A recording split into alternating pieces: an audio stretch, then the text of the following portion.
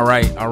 Day 191. Welcome back to the Windows and Mirrors podcast. My name is Keith. And remember, this is a podcast where we're trying to show you that the Bible is more like a window than it is a mirror. We come to it to see through it and to see God, not to it to primarily look at it and see ourselves. All right, so we're in the book of Micah, the last day of Micah, and Micah's name stands for who is like Yahweh, right? Who is like God. And the message of his book is similar to the message of the other prophets, right? He is prophesying about the judgment that is to come on God's people and the restoration that'll come after. And what he wants his people to see is that Yahweh is incomparable, right? Who is like him? And based on the truth that he is incomparable, we ought to meditate on that, and it ought to inform the way we live publicly and privately. Look what he says in the very beginning. He says, "Now, daughter, who is under attack." I love this. "You slash yourself in grief. A siege is set against us. They are striking the judge of Israel on the cheek with a rod." Look at verse 2, though. "Bethlehem Ephrathah, you are small among the clans of Judah. One will come from you to be ruler over Israel for me. His origin is from antiquity, from ancient times. Therefore, Israel will be abandoned until the time when she who is in labor has given birth. Then the rest of the ruler's brothers will return to the people of Israel. He will stand and shepherd them in the strength of the Lord. In the majestic name of the Lord his God, they will live securely. For then his greatness will extend to the ends of the earth." Listen, we ended off last time talking about a hope for a glorious rule. Remember, in the last days, right? The Old Testament had this last day outlook, this latter days kind of hope. And we talked about this glorious rule and restoration for God's people. And here he talks about a ruler who will come from Bethlehem. Now, it's interesting because Bethlehem, this is why geography is so important, Chief. Bethlehem is a city that was so tiny in ancient Israel that it was not even mentioned among the allotments when the land was distributed in the book of Joshua to the people of God. But what God is saying, he said, no, the ruler I want to bring about this restoration will be a ruler who is from Bethlehem. Right? So what God is saying, let me just peel back some of this. We know that Christ was born in Bethlehem. And what God is saying, he's saying, I'm going to bring about my rule, and it's going to be in the least likely, least expected way. And that is how God does things. He does things we couldn't imagine in a way that we'd never expect. Right? And so God, why? Because he wants the glory. He wants the glory. He says his origin is from ancient times, from antiquity. He says he will even turn his brothers back to the Lord. So in other words, Israel, he will restore the people of God who have turned away from God. He will turn them back. It says he will be a shepherd. He will possess the Lord's strength. His rule will not just extend to the borders of the promised land. It won't just be from Dan to Beersheba. It will be from the ends of the earth, and his greatness will extend to the ends of the earth. Remember, this is nothing but a promise of none other than the Messiah, the King Jesus Christ. In fact, Micah 5:2 is picked up in the Gospels when Jesus is born. Listen, in the narrative, though, this functions in an interesting way because judgment is coming. And what the Lord is saying is that my people are not to rely on themselves for their own security and safety in the future, but me. God's people will be saved, kept, and provided for, as I said, in the most unlikely, most unlikely means, in ways that we would never expect. And then the rest of the 5 is going to come, and it's going to outline, right, how he would bring this end time peace, leaving a remnant, even in the midst of exile. Micah 6 comes, and in this chapter, Micah is going to kind of seal the Lord's indictment with what is called a covenant lawsuit. All right, so covenant lawsuit, very important to him. As you're reading the prophets, one of the things they're going to do is proclaim the covenant lawsuit. Basically, God and Israel are covenant partners, right? They're married, right? They're in covenant. And so what the prophets do is they come to indict the people of God about the breaking of the covenant. In the first two verses, he announces the case, right? Then he defends God's actions in verses 3-5. Then he hears a response from the people in verses 6-7. Then he reported the basis for God's judgment in verse 8. And then he's going to bring specific accusations in 9-12 and pronounce God's verdict and punishment in 13-16. So it's, in other words, it's almost as if the prophets are operating in this kind of biblical courtroom where they are trying to bring Israel on trial for the guilt and sins which they are guilty of. And so he says, listen to the Lord's lawsuit, you mountains and enduring foundations of the earth, because the Lord has a case against his people. You see it? And he will argue it against Israel, my people. What have I done to you? Or how have I wearied you? Testify against me. Indeed, I brought you up from the land of Egypt and redeemed you from that place of slavery. I sent Moses, Aaron, and Miriam ahead of you. In other words, this covenant lawsuit was meant to kind of evoke this judicial language to the covenant breakers, right? So Israel was the covenant breakers and indicate their disobedience based on the covenant that was made. Now he says this, mankind, he has told each of you what is good and what it is the Lord requires of you.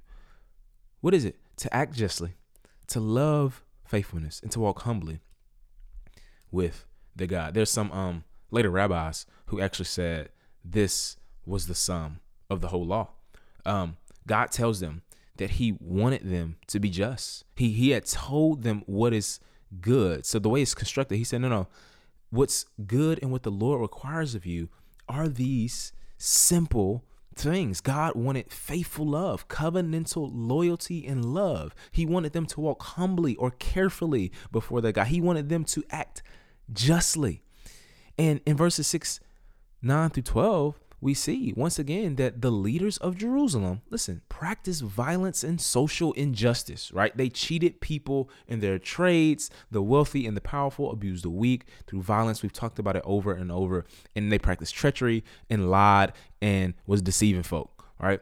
In other words, basically, man, what was going on in their day was this method of cheating the poor, that by having, which they would do in those days, they would have these false scales that wouldn't give the poor a fair wage in their society, right? And I love what God says here, because he mentions that he will be the one that sees to it that those who are cheating will not be satisfied, right?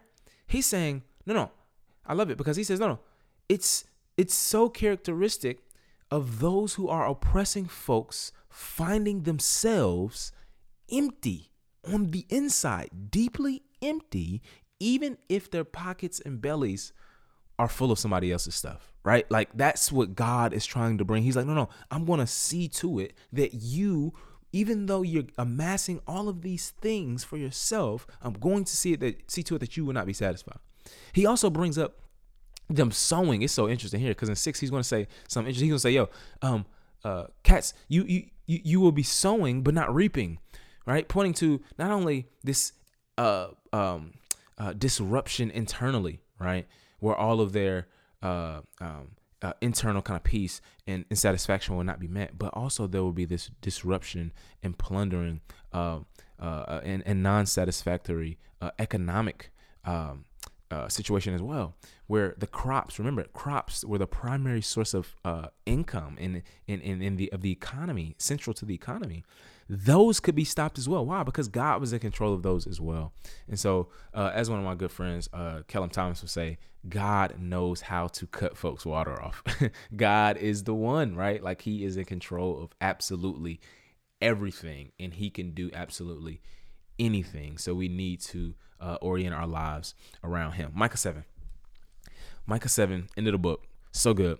The book ends off talking about a lament, the deep moral and spiritual decline among God's people that's present, leads to Micah himself as this prophet lamenting, right? He says, in verse 2, he's like, nah, faithful people have vanished from the land, fam. There is no one upright among the people. Like, ain't nobody out here no more. Nobody. All of them wait in ambush to shed blood. They hunt each other with a net.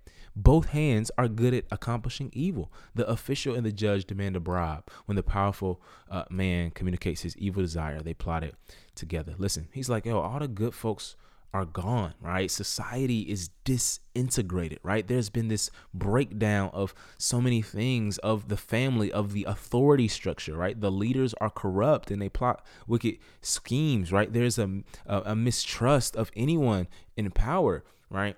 And what Micah saw was bloodshed, evil, bribes, and these wicked plots. Like, it was a time of deep crisis. But look what he does here, though. At the very end, he says this: who is a God like you, forgiving iniquity and passing over rebellion? This is chapter 7, verse 18. For the remnant of his inheritance, he does not hold on to his anger forever, because he delights in faithful love. He will again have compassion on us. He will vanquish our iniquities.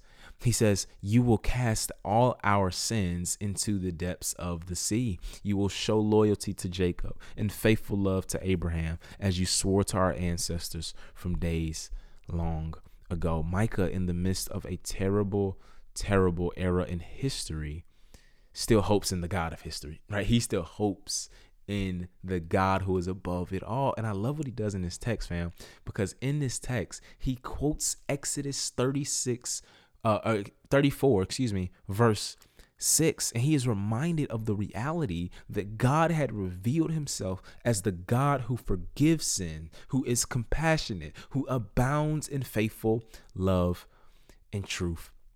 It's been said that the last 3 verses of this book are joined to the book of Jonah for the reading in the synagogue by modern day Jews on the afternoon of the Day of Atonement, right? Remember Leviticus 16, once a year on the afternoon of New Year, the Orthodox Jew goes to a running stream or river and symbolically empties his pockets of his sins, right, into the water while he recites verses 18 to 20.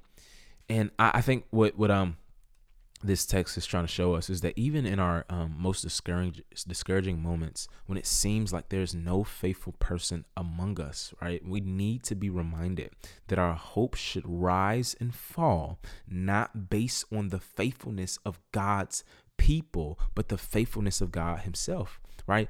In this text, he's going to use, this is so hard, he uses 3 words for sin and 4 words to indicate what God would do with those sins, right? He forgives them. He passes over them. He vanquishes them and hurls or casts them into the depths of the sea. He is the one who will keep his promises that he made to the Father, right?